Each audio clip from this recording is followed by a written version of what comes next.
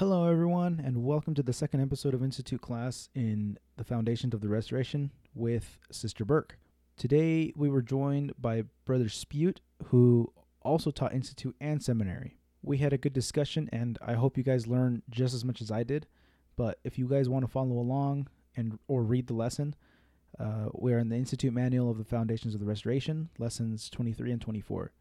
You can find it by searching Institute on LDS.org, or you can even just look them up on your LDS app on your phone. But we hope you guys enjoy the lesson. You are listening to The Life of a Missionary, a podcast that dives into the experiences of former missionaries of the Church of Jesus Christ of Latter-day Saints. My name is Enrique Nunez, and I will be your host for the journey of these mission stories from all over the world. Thanks for tuning in. All right, welcome back to another fun podcast of our Institute class. Tonight we are talking about the prophetic mission and martyrdom of Joseph Smith and also about his life. And we are so blessed to have Craig Spute here with us as one of our guest speakers, along with, of course, Enrique Nunez, who is the wonderful producer of the podcast. The three of us are going to share insight on all of the events and talk about what happened at Carthage, Illinois. And I hope that you enjoy the conversation. Brother Spute, welcome. Tell us a little bit about yourself.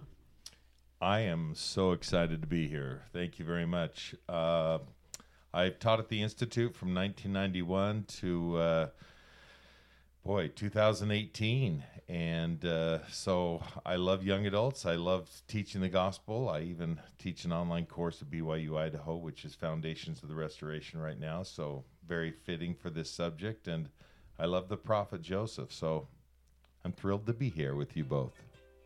Yeah, he is our expert, and we are so happy to have him here. Brother Spute and I also bonded over seminary last year. We taught seminary together in high school, and Yep, it was awesome. It was the Doctrine and Covenants, so it was Yep. also more about church history. Okay, well, let's talk about the martyrdom. On June 27th, 1844, was when Joseph and Hyrum Smith were martyred at Carthage, Illinois. And this is one of the most powerful examples of someone sealing their testimony of the restored gospel through their own personal death. Let me read this from the prep material. It said, Joseph and Hyrum are dead. John Taylor wounded, but I am well. These are words that were sent in a message by Willard Richards to Emma Smith and the other saints in Nauvoo just hours after Joseph and Hyrum were brutally killed in Carthage jail on the evening of June 27th, 1844. You know, if we were all living in Nauvoo, how would that feel to hear those words that Joseph and Hyrum were gone? Yeah, I can't imagine the devastation that the saints felt. I'm sure the idea that, is this it? Is it all over? Probably crossed their minds, though their testimonies certainly weren't leaning towards that. But the feeling of shock and disbelief that they probably felt just had to really throw them for a loop. And I think this was a great test, wake-up call for the church as to who we really are. Is this a church of Joseph Smith, or is it the church of Jesus Christ? Oh, yeah. Yeah, going off of that, I was thinking that the members weren't converted to Joseph, because if they were, the church would have fallen. Mm-hmm. Yep. And so they 100% had faith in Jesus Christ, and they knew that Joseph was the prophet to guide them with what the Lord wanted them to do. But his death didn't mean the end of the church. Yeah. And yet they only knew Joseph as their leader, didn't they? And going on is difficult. I remember as a youth when President Kimball passed away. He had been the prophet of my youth, and all I knew was President Kimball. And I remember that sorrow I felt when he passed away. It was difficult, and I really had to make that effort to find out if President Benson was the new prophet. And I'm grateful for that. I'm grateful for that divine process, if you will. And the time they were in Nauvoo, I think, was such a comfortable and peaceful time compared to all that they had been through. And I remember studying this the first time, really understanding how beautiful Nauvoo was, how comfortable the situation was. And it even shocked me just to be reading about how all of a sudden he's just gone. After all the things Joseph had been through and all of the, physical harm he had come into his life and the imprisonment and all of the chasing after the mobs and persecution, that this is finally where it ends. And it was hard just to study and read about it. The Saints' growing political economic influence is probably something we should talk about too, because understanding why he was even in Carthage, for a lot of students, they don't know what he went to Carthage for. But on June 10th, 1844, Joseph Smith, who was actually the mayor of Nauvoo and the Nauvoo City Council, they wanted to destroy the Nauvoo Expositor and the press, which was printing this newspaper, because it was an anti-Mormon newspaper that slandered the prophet and other saints and was calling for the repeal of the Nauvoo Charter. And this was difficult as a political leader. The city officials feared that this publication would probably lead to mob action. And as a result of that action by the mayor and the city council, Illinois authorities brought an unfounded charge of riot against the prophet and his brother Hiram, and even other Nauvoo city officials. And so the governor of Illinois, Thomas Ford, ordered the men to stand trial in Carthage, Illinois, which was the county seat, and promised to protect them. But Joseph knew that if he went to Carthage, his life would be in great danger from the mobs who were threatening him. So on June 24th, Joseph and Hiram bade farewell to their families and rode with other Nauvoo city officials towards Carthage. It was later written that they voluntarily surrendered themselves to county officials in Carthage the next day. And after the brothers had been released on bail for the initial charge, they were falsely charged with treason against the state of Illinois, arrested and imprisoned in Carthage jail to await a hearing. And both elders John Taylor and Willard Richard, who were the members of the 12, in fact, the only two members of the 12 not serving missions at that time, they went to join Joseph and Hiram in Carthage. So there's an interesting passage from the book Saints, which I think it'd be good for us to go through. Do we maybe want to take turns reading some of that? Yeah. Do you want to start with the first section right there? Yeah, I will. Time passed slowly in the Carthage jail that afternoon. In the summer heat, the men left their coats off and opened the windows to let in a breeze. Outside, 8 men guarded the jail while the rest of the militia camped nearby. Another guard sat just on the other side of the door. Stephen Markham, Dan Jones, and others were running errands for Joseph. Of the men who had stayed there the night before, only Willard Richards and John Taylor were still with Joseph and Hiram. Earlier in the day, visitors had smuggled 2 guns to the prisoners, a 6-shooter revolver and a single-shot pistol, in case of an attack. Stephen had also left behind a sturdy walking stick he called the Rascal Beater. To ease the mood and pass the time, John sang a British hymn. Shortly after John Taylor sang the hymn for the second time, the prisoners heard a rustling at the door and the crack of 3 or 4 gunshots. Willard glanced out the open window and saw 100 men below, their faces blackened with mud and gunpowder, storming the entry to the jail. Joseph grabbed one of the pistols while Hiram seized the other. All 4 men pressed themselves against the door as the mob rushed up the stairs and tried to force their way inside. Gunfire sounded in the stairwell as the mob shot at the door. A ball splintered through the wood. It struck Hiram in the face, and he turned, stumbling away from the door. Another ball struck him in the lower back. "Brother Hiram," Joseph cried. Gripping his 6-shooter, he opened the door a few inches and fired once. More musket balls flew into the room, and Joseph fired haphazardly at the mob while John Taylor used a cane to beat down the gun barrels and bayonets thrust through the doorway. After Joseph's revolver misfired 2 or 3 times, John ran to the window and tried to climb the deep window sill. A musket ball flew across the room and struck him in the leg, tipping him off balance. His body went numb, and he crashed against the window sill, smashing his pocket watch at 16 minutes past 5 o'clock. "I am shot," he cried. John dragged himself across the floor and rolled under the bed as the mob fired again and again. A ball ripped into his hip, tearing away a chunk of flesh. 2 more balls struck his wrist and the bone just above his knee.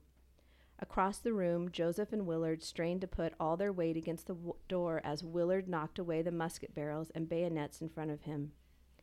Suddenly, Joseph dropped his revolver to the floor and darted for the window. As he straddled the window sill, 2 balls struck his back. Another ball hurtled through the window and pierced him below the heart. "O Lord, my God," he cried. His body lurched forward, and he pitched headfirst out the window. Willard rushed across the room and stuck his head outside the window as lead balls whistled past him. Below, he saw the mob swarming around Joseph's bleeding body. Joseph Smith, the prophet and seer of the Lord, was dead. The prophet had asked John Taylor to sing the hymn, "A Poor Wayfaring Man of Grief." I love that hymn and its powerful message about the Savior. It's hard to sing just a few hymns sometimes as we do in our meetings because the power comes in all 7 verses together. I had the opportunity to take a few young adult groups, 4 actually, through the Carthage jail as we did a tour from New York to Nauvoo. And each time we would listen to the tape that they had prepared, and it was beautiful and powerful. But one time I was blessed to have a young man struggling in testimony actually with us, and he had a beautiful voice. And I asked the missionary and said, would it be okay if this young man sang "A Poor Wayfaring Man of Grief"? And he started to say no, and I could just tell something impacted him to say, well, I guess we could do that. And this young man just sang so beautifully, "A Poor Wayfaring Man of Grief," and he sang all 7 verses. And it was so powerful. The Spirit was palpable, and it seemed just to enter that room as a new witness to Joseph, and his life and death seemed to take hold of the 40 of us that were crammed in that little jail room. And I was grateful for that, and grateful for that hymn. It's a hymn that on a day in my mission, it was actually Christmas, we were in a member's home, and we had a couple hours of nothing to do, which was rare, but it's the first hymn that I really learned and to play on the piano, and I only play a few, and it's one that I still play, and I'll sing different hymns to the same tune, but there's hardly a time when I play that I don't think of that moment in the jail, and I don't think about that time on my mission. Those memories just come flooding back, and my witness of Joseph Smith comes back to me as well as we think of that beautiful song. Isn't it powerful how music brings out so much emotion? When you have the sacrament hymns and thinking about the Savior, and these restoration hymns thinking about Joseph Smith and the sacrifice both he and Emma and their families made for us to have the gospel today. Yeah. That's beautiful. There was a church member, Dan Jones, who was with the prophet as he prepared to travel to Carthage. Enrique, will you read his quote? Yes. Dan Jones said, "I shall never forget the scene when the prophet stood and looking around him, then at the city and its inhabitants who were so dear to him. He said, if I do not go to Carthage, the result will be the destruction of the city and its inhabitants. And I cannot think of my brothers and sisters and their children suffering the scenes of misery again in Nauvoo. No, it is better for you, brother Joseph, to die for his brothers and sisters, for I am willing to die for them. My work is finished." This is just one of many selfless examples of the character of Joseph Smith. I had an interesting point at the beginning. Were you in the class when we started class by each saying a character of Joseph Smith that we admired? Yes. Okay. Do you remember how we went around the room? There had to be what? We were packed. There were so many. Yeah, we were probably 50 plus students in that room downstairs. And each one of them came up with a different attribute that they admired about Joseph Smith. And the further we went, I think the stronger the Spirit got in that room. And it was the very last question, got to the last student, and we asked, who else has this many attributes? And of course the answer was the Savior. And I'll say as a teacher, it was one of those moments where it felt like Joseph was standing in the room with us. And it was so powerful.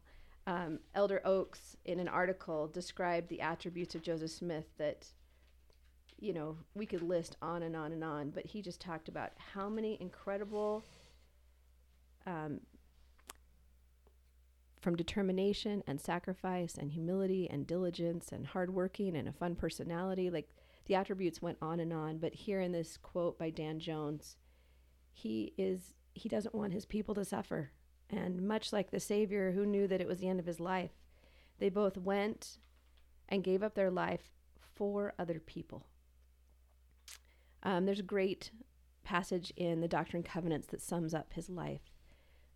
Doctrine and Covenants 135. Do you want to summarize or read some of that, Brother Spute? Yeah. Can I just share something real quick? Yeah. As you mentioned the attributes and the character of Joseph Smith, I thought about why the statement that the angel gave, that his name would be held for good and evil among all nations, kindreds, and tongues. And I'm sure that had to shock Joseph. To me, it's actually one of the great testimonies of the prophet, that how could anyone make up something like that would be so true? Foe and friend would all agree that his name has been held for good and evil.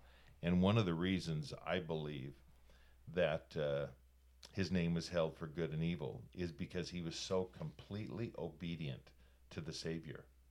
He obeyed the Savior, and it caused great turmoil to come into his life. And sometimes our obedience causes great turmoil. I know that when we obey, we are blessed and we receive peace. But I also know that there's challenges that come at the same time. I'll go ahead and read that now, starting right there. I am going like a lamb to the slaughter, but I am as calm as a summer's morning. I have a conscience void of offense towards God and towards all men. I shall die innocent, and it shall yet be said of me, he was murdered in cold blood. The same morning after Hiram had made ready to go, shall it be said to the slaughter, yes, for so it was, he read the following paragraph near the close of the 12th chapter of Ether in the Book of Mormon, and turned down the leaf upon it. And it came to pass that I prayed unto the Lord that he would give the Gentiles grace, that they might have charity. And it came to pass that the Lord said unto me, if they have not charity, it mattereth not unto thee. Thou hast been faithful, wherefore thy garment shall be made clean. And because thou hast seen thy weaknesses, thou shalt be made strong, even unto the sitting down in the place which I have prepared in the mansions of my Father. And now I bid farewell unto the Gentiles, yea, also unto my brethren whom I love, until we shall meet before the judgment seat of Christ, where all men shall know that my garments are not spotted with your blood. The testators are now dead, and their testament is in force. Hiram Smith was 44 years old in February 1844, and Joseph Smith was 38 in December of 1843, and henceforward their names will be classed among the martyrs of religion, and the reader in every nation will be reminded that the Book of Mormon and this book of Doctrine and Covenants of the Church cost the best blood of the 19th century to bring them forth for the salvation of a ruined world, and that if the fire can scathe a green tree for the glory of God, how easy it will burn up the dry trees to purify the vineyard of corruption. They lived for glory, they died for glory, and glory is their eternal reward. From age to age shall their names go down to posterity as gems for the sanctified. Tell me about your testimony at this moment of such a powerful reading. I mean, I look at this, Elder John Taylor and Willard Richards were eyewitnesses in this moment, and these are some of their feelings and words summarizing their life, and we now have it canonized in the Doctrine and Covenants. How do you feel about Joseph Smith with all that he did and all that he gave to finish this work with his life? Well, I have a different point of view just because of, I think, my generation, where there's a lot of naysayers and a lot of doubt, and there's a lot of people who attack Joseph. And reading these kind of things and reading about Joseph's life just cements my faith in it more, because there's so many things that he did and there's so many rumors, but there's no secrets in the church. There's no secrets about Joseph's life or about the history of the church. And so for people to try to attack it, it's just like, I mean, you're just making it worse for you. But it definitely cements my faith in Joseph being a prophet of God. I agree. I have a lot of family members that struggle right now with things that have evolved. With the Joseph Smith papers, everything about Joseph Smith is coming to light, and I love it. I would love to read every single one. I don't have time to get through all the books yet. It's a lot. It is a lot. But the more I read, the more I love and appreciate all that he did. And I can't read enough. Like this morning, I was reading an article from January 2019 Ensign that Elder Oaks wrote about his government and political involvement. And even that wows you. I mean, he and Kennedy were the only two presidents in the history of the U.S. that were killed during a presidential election. Isn't that interesting? But that's not talked about very often. Mm-hmm. But his ability to learn so much in this young life and all that he did, you had to know that it was guided by God. Because to go from a 14-year-old boy having a vision of a God and Jesus Christ, and at 21 receiving plates, and at 23 finishing translating the Book of Mormon, and by 25 half of the revelations of the Doctrine and Covenants have been received, and by 26 years old he's a first presidency and organizing the church, and by 33 he escapes from jail in Missouri, and at 38 he's martyred. And that, what a whirlwind of a life, right? Doing so much. And the more I read, the more I grow to love and admire who he is. Isn't it interesting, too, that as the Joseph Smith papers have come out, there has been increased negativity as well as the positive feelings about Joseph Smith. It was Elder Neil L. Anderson that said in his talk in October of 2014, the negative commentary about the prophet Joseph Smith will increase as we move toward the second coming of the Savior. The half-truths and subtle deceptions will not diminish. There will be family members and friends who will need your help. Now is the time to adjust your own spiritual oxygen mask so that you are prepared to help others who are seeking the truth. And he was referring to an oxygen mask in a plane when people need help breathing. A testimony of Joseph Smith can come differently to each of us. And I just want to share a quick experience from my mission. I always knew that Joseph Smith was a prophet. I felt like I was taught very well by my parents that was never a question. But the reality of his testimony, his life, and what he did happened as a green missionary. I'd been out for just a few weeks and teaching in very poor Swedish. And I remember we found a family to teach, and we did not find many families. Probably only I can count them on one hand throughout my mission. But there was a family, a mother and a father and two children, that agreed to hear us teach. And the stake patriarch in Göteborg, Sweden, came with Elder Brashears and I as we went to this family. And he told me that I was going to be teaching the Joseph Smith story. And I said, I am so not ready for this. And he said, you pray and practice. And so I did. I prayed and practiced and went over it as many times as I could. And as we began the lesson, he turned to me to tell the story. And I told the story. And I felt the gift of tongues. I felt the Spirit. And my tongue was loosed, and I was speaking in perfect Swedish. And I knew it was perfect because I had heard Swedish. I grew up hearing my dad speak it sometimes. And there was times where during that lesson I thought, oh, good, I'm so glad I can speak Swedish now. And at the end of the Joseph Smith story, I bore my testimony of Joseph. And then the stake patriarch said, the Spirit has told me that you know what this young man has just taught you is true about Joseph Smith.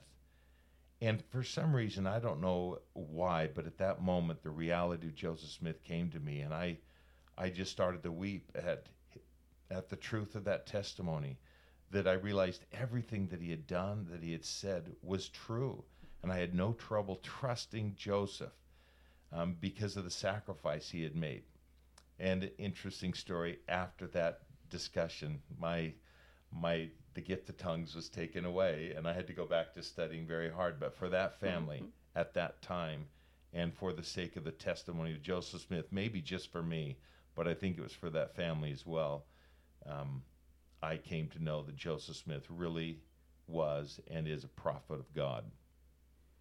Thank you. I remember teaching the Joseph Smith story on my mission, and every time you would begin in the spring of 1820, and instantly the TV got louder, the doorbell rang, the siren went by outside. There was always an interruption every single time I taught it. In fact, at seminary last year, when we were doing the Doctrine and Covenants, we were on the first vision, and I had told my students prior to that had happened on my mission, and so I was just about to tell the story, and down the road in front of the seminary building went a fire engine, and the whole class kind of erupted in laughter. I'm like, anytime you try to testify the restoration, Satan's going to do all he can to deceive it. Did you ever have that on your mission, Enrique? Yeah, we'd have kids and stuff start yelling and fighting and things like that. Or the dog comes in, barks, and starts licking you. Yeah, and almost becomes comical because you can see how hard Satan wants to deflect the powerful testimony of the restoration. Just as when he was in the Sacred Grove. Yes. And just as Joseph Smith's paper project, like, you have this beautiful knowledge that comes out for everyone to read, and he's going to try to bring all the doubt and darkness into anyone. But the more you read about Joseph Smith, the more it's undeniable that the Lord had his hand in all of it. And he took something imperfect and made this incredible event happen. Let's maybe talk about the unwavering commitment that Joseph and Hiram showed to the restoration. You know, when Joseph first received the first vision and he shared it with his father, there was no doubt. You know, as a mother, I have 3 boys, and if one of them came into me and said that they had seen something out in the field that morning, I'd be like, okay, well, let's just get back to work. You know, I don't know that I would have had Lucy's reaction and Brother Smith Sr. to believe so quickly. But they had this blessing, and all of his brothers, Alvin and Hiram and others, believed in Joseph from the very beginning. That commitment was there from the start. Well, I wonder if they were all being spiritually prepared on their own as well. Because it was during the commotion of everybody going to church, but they were confused just as much as Joseph was. And so I think maybe they were trying to seek an answer as well, because I don't think a 14-year-old boy is going to do that on his own unless he has that kind of surrounding. And so his brothers, his parents were all looking for inspiration somewhere, and here comes their son. Hey, I have this vision. This is what we're supposed to do. Like, yeah. Oh, this is our answer. I think you're exactly right. I think that's the key, right? Is understanding that everyone was in search for religion, and everyone was trying to find truth. And that's what made him such a choice seer, because he brought a knowledge of the Lord's covenants and the whole restoration to the beginning. And that's what they were looking for. That's what they were praying for and trying to seek out. And he felt quite alone in this calling, because the people he went to for wisdom, his Methodist friend that was a minister, he admired him and looked to him for counsel and advice. And then he has this vision and he shares it with him, excited to share it with him. And then the doubt comes in and the minister doesn't believe him. And it says, angels don't visit the earth anymore. Enrique, read that first quote, I stood alone. That's how Joseph felt. Said, I stood alone, an unlearned youth, to combat the worldly wisdom with a new revelation. I was an obscure boy, and my circumstances in life were such as to make me a boy of no consequence in the world, who was doomed to the necessity of obtaining a scanty maintenance by my daily labor. So this comes right out of Joseph Smith's history, and he's completely honest. I felt alone. I felt unlearned. I was of no consequence to the world. And I think we feel that way many times. We don't think that we're anything special, and yet the Lord has this great work for us to do. Sometimes you get a calling and you think, really, me? And yet you go through that calling, you learn, you grow, you develop new talents, and you're able to do things you never thought were possible. Brigham Young declared, I do not think that a man lives on the earth that knew Joseph Smith any better than I did, and I am bold to say that Jesus Christ accepted no better man ever lived or does live upon the earth.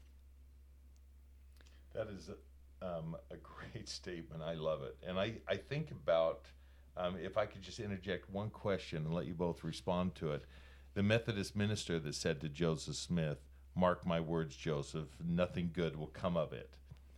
And think about all the good that has come into the world because of Joseph Smith.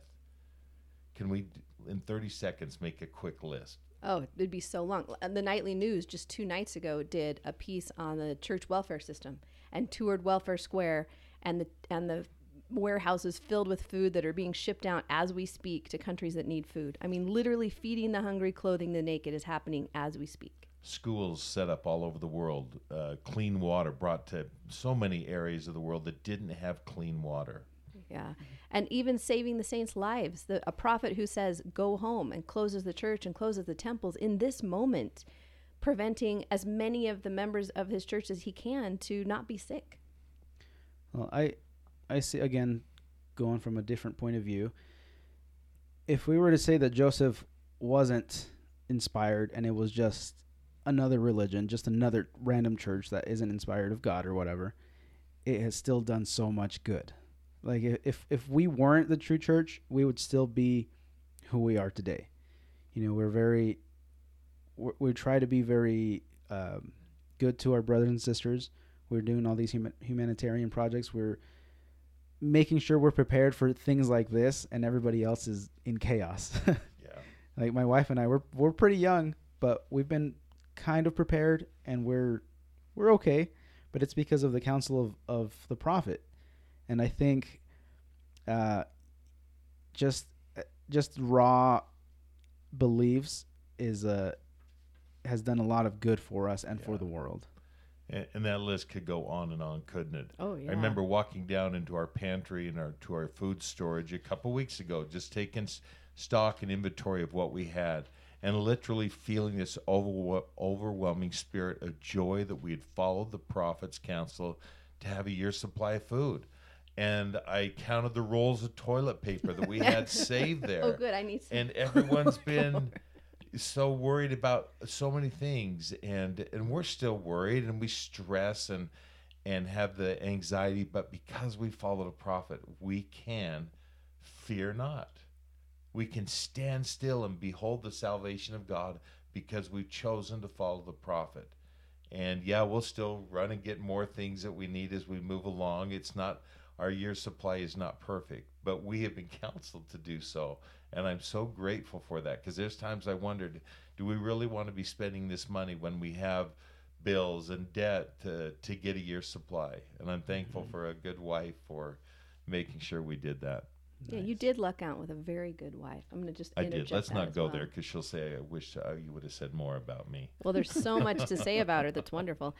Before we finish the list, I want to add, don't forget the doctrines. Because of Joseph Smith, I mean, we understand the nature of the Father, the Son, and the Holy Ghost, the Godhead, and how they function, and the fall of man, and Life the purpose after of death. life after death, eternal marriage, priesthood, temples. I mean, the list is so long, in addition to, of course, the additional scripture, the Book of Mormon. Yeah. And without that, we wouldn't have a role of, reading how righteous rule could happen in a country, or what's going to happen to our country, or what it will be like when the Savior really comes. The list of doctrines that we learn because of Joseph Smith alone, despite everything else that we have in our life, has changed my life and my thinking and my perspective. And I know we're talking a lot to Institute students, but the blessing of Institute and seminary and even church schools, the BYUs, and some people don't like BYU for sports or music or whatever it is, but BYU is incredible. Who doesn't like BYU? The world is their campus. The world. I think it's Brother Diebel. Oh. Really? I just tease. Oh, there's so many things. Again, I think if you really made a personal study to seek out who Joseph Smith was, his character, his personality, what his motives were, Yeah. that it was to love God and to love mankind, and then to see the good that came because of his courage and determination to live those commandments that God asked him to live. Enrique, there's a great scripture, 2 Nephi 3:13, that I think pertains to Joseph and to all of us. You want to read that? Yeah, if I can find it. Oh, 2:13? Yeah. 3:13, right? Yeah. He says, "And out of weakness he shall be made strong. In that day when my work shall commence among all my people, unto the restoring thee, O house of Israel, saith the Lord." I mean, out of weakness, things will be made strong. Here's this 14-year-old boy on a farm in New York, and we now in 2020 are living in an era with a worldwide church with the ability to bring 30,000 missionaries home from missions and bring them to safety. It's a remarkable miracle from where it started to where we are now. There's also a great one, Brother Spute, in Doctrine and Covenants. Do you want to read this one? Yeah. 124:1. Verily thus saith the Lord unto you, my servant Joseph Smith, I am well pleased with your offering and acknowledgments which you have made. For unto this end I have raised you up, that I might show forth my wisdom through the weak things of the world, of the earth. How do you think the Lord's wisdom is shown by calling the weak things of the earth to perform work? Emma said that Joseph could hardly write a coherent sentence when they first met. And he brought forth the Book of Mormon and new vocabulary and teachings and insights into Christianity that are a new way to look at religion at that time. Yeah, and wasn't she wonderful to give the testimony, because she witnessed before her very eyes something weak becoming strong, and she saw the Lord working through Joseph at every minute. Elder Neal A. Maxwell said, one of the great messages which flows from the Lord's use of Joseph Smith as a choice seer in the latter days is that there is indeed hope for each of us. The Lord can call us in our weaknesses and yet magnify us for his purposes. So have you guys had any experiences with that where you thought you couldn't do something? Like Sister Brig, you mentioned it earlier with like callings and stuff. Mm-hmm. But having the mindset of, I'm not good enough for this, but the Lord calls you.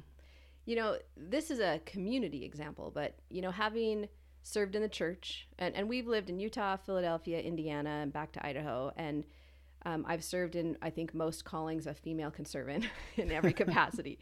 But when we moved back to Idaho, the little school where my children were going did not have a PTO president. And it was struggling. Another new school had opened. A lot of families had moved to the new school, but we were still at the old school. And I remember walking into the principal and having her just desperately look at me. She's like, is there any chance you'd be willing to lead the parents in the PTO as a PTO president?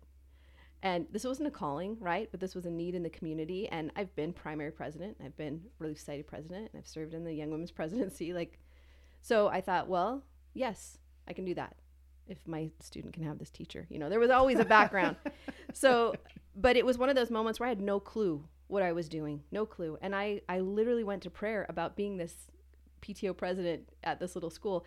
And all of my inspiration came from every example the church had taught me. So I set up a class rep for every teacher, just like every Relief Society sister had a visiting teacher at the time. And we had oversight that I wanted to report each month. I wanted them to tell me how the teachers were doing and what help they needed in the classroom. And then we set up an art program, and we, just like you would an activity, right? A ward activity. And we had an art program where every grade in the school got to go to this art room that we set up out in one of the portables. We cleared out all the storage and made an art space. And anyway, it was incredible 2 years after that experience to look back and see what was done, from a remodeled gym and a new art program and a changed way that parents flowed and volunteered. And it was not me making decisions. It was me constantly praying, how do I do this? And what's next? And what does it come? And I didn't have an example to follow. There hadn't been a president there for me to look to. And, you know, Joseph didn't have a prophet to follow. He didn't have someone like, oh, I can see how you led the church, so let's do it this way. It was constant prayer and questioning and asking and saying, what do I do next? And my tiny, small example is nothing to what he did. But I felt inadequate, and I felt like I was just scraping by, learning as I went. But every time I would pray for help, the answers would flow and they would come. Countless experiences. Anytime I've been called to do anything, I was 25 years old, called to be on a high council in a regular stake, and that was so overwhelming to me, and the Lord just helped me. I think one of the most pronounced ones was when I was 29. I was asked to direct the Institute choir, and there was about 15 members in the choir, and as my African American children will attest, I have no rhythm at all. And though I love to sing and I directed a song once or twice as an Institute choir student with Ted Anderson as the director. When this opportunity or challenge came, I simply needed to turn it over to the Lord. And when I asked the Lord to help me, He helped me and strengthened me. And that was a blessing in my life for nearly a quarter of a century. That's amazing. Yeah, we could give example after example. That could be a whole nother podcast of how the Lord can help you do anything. And that's really true, even from finding a spouse to having a family to knowing how to raise a teenager to knowing how to get through quarantine. Even how to teach Institute online, right? Like trying to find new ways to do what you're supposed to do. And it comes through courage and faith and prayer. And there will always be an answer, no matter what it is that you're struggling with. That is right. Enrique, you touched on people who are struggling with their testimony now. And I think it's interesting that we maybe conclude today with some of those. How do we help family members or friends who are concerned about negative things they read or think about Joseph Smith? That's a good question. Because I wouldn't say that I struggle with doubting, but it's always, the thought is there. Because I know the church is true. I know that Joseph is a prophet, but I guess I fear that's like, what if I doubt someday? Mm-hmm. So reading these kind of things is definitely helpful. Reading the testimony of Joseph Smith, reading the testimonies of the people that were with him, like Brigham Young and all those other apostles, and just really getting to know him. Because once you know who he is, there's no way you can doubt. So I think for those who are struggling in knowing that Joseph was a prophet, just read his story, just read his testimony, and see the things that he was able to accomplish. That's awesome. Do you have any other advice? What would you say to people struggling? I think simply just to love them and validate their right to believe by looking to try and understand why they feel the way they do, and yet explaining some of the simple truths without trying to be too complicated. There's so much worldly knowledge out there, and sometimes so little wisdom. And if we will stick with the things we know, hold fast to the things we do know instead of our doubts, I think that will be a great strength to other people, and continue to live the example. No matter how people might malign us individually, our prophet, and even the Savior, we simply just reach out love and extend an arm of fellowship and compassion, because the time and opportunity will come again. I firmly believe that they might remember that moment of he or she showed me love, and I was tearing down their faith. Love is the answer to every question. Yeah. It really is. People just genuinely need to feel loved and important. And I think no matter where they are with what their life choices are or what they believe, our one job is to love them. And that's what the Savior summed up in his life, is love God, put him first in your life, and love everyone around you. And I feel that definitely now in this time of quarantine, reaching out to people through text and Marco Polo and FaceTime and Zoom. I've done more electronic communicating in the last 2 weeks than I have, I think, in my entire life.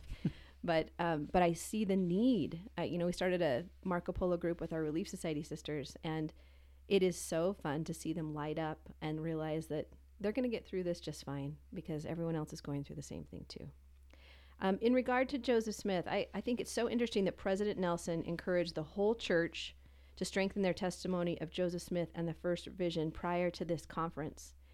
You have to know that this gospel came from somewhere. And if you have doubts about it, I love Enrique's comment. Start with the scripture. Start with Joseph Smith's history in the back of the Pearl of Great Price.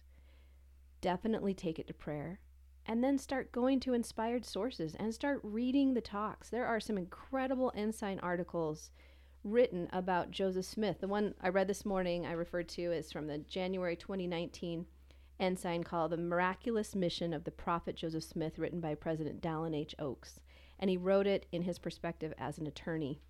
But there are hundreds, probably thousands of General Conference talks on the prophet's life and his teachings and the things he brought to light for us to have the restored gospel in this day. And I am so grateful for President Nelson's challenge. At the Institute, we had a discussion, back in November, when we said we should take this challenge literally and create something for the students to help them follow the prophet and be ready for conference. And we put together that little goal challenge where each week we gave them one word, pray, testimony. This week's word is actually journal. And we reported on that on class, right? How did that affect you to have a goal to do each week? Oh gosh, it definitely kept it in mind. They were very simple goals, like you said: pray, scripture, temple, service. But writing it down, I think, was what helped the most. Having a goal, writing it down, it keeps it in mind. It keeps it in the back of your mind all week. And then there was one week that I didn't do it, and then I was like, oh shoot, no. And so it encouraged me to do the next one, and to not want to feel like I let myself down even, where they were just such simple goals. And they can be very easy, but it's the consistency that's important. It was so awesome as a teacher to read the students' answers. So I would ask them each week, what was your goal? What did you set? How did it go? And how did it help you draw closer to the Savior, Jesus Christ? And those half-page reports would come in at the end of each class, and it was like candy for me to read. I loved the testimony and the honesty and the good that so many of the students were doing in the world. It was by far probably my favorite part of this semester, was to see how amazing each student was in trying to do a little better in their life. So I'm grateful for President Nelson to help us focus on reconnecting with the first vision, reconnecting with the restoration, gaining our own personal testimony. And this weekend is General Conference. And I hope that everyone will tune in and listen to the prophet and feel his love for them. I know President Nelson has a great love, and the First Presidency and the apostles who have been diligently praying on how to handle the world situation and how to bless the members with peace and happiness. And I know that Joseph Smith tried to do the same, to bring peace and happiness to his early saints, that the church might flourish and grow even beyond his life. I'm grateful for him. Thank you. And I would encourage anyone listening to go to YouTube and look up the song He Looked Up by Michael McLean. It is a powerful testimony of Joseph and Hiram. And my last words to you would be John Taylor's words in section 135, verse 3. Joseph Smith, the prophet and seer of the Lord, has done more, save Jesus only, for the salvation of men in this world than any other man that ever lived in it. In the short space of 20 years, he brought forth the Book of Mormon, which he's translated by the gift and power of God. And I know that book is the Word of God, and I'm thankful to Joseph Smith for that. And I testify of that in the name of Jesus Christ. Amen. Amen. We want to give a big thanks to Brother Spute for being on the show and sharing his amazing testimony and insight. I honestly felt out of place with these two powerhouses sharing their testimonies, but it was fun and it was an amazing lesson. There's so much that we can learn about Joseph Smith, and we just need to pray about it. And luckily, conference just passed, so we can watch all of those modern day prophets speak as well. But thank you again, everybody, for listening, and don't forget to catch up on the lesson. Bye, everybody.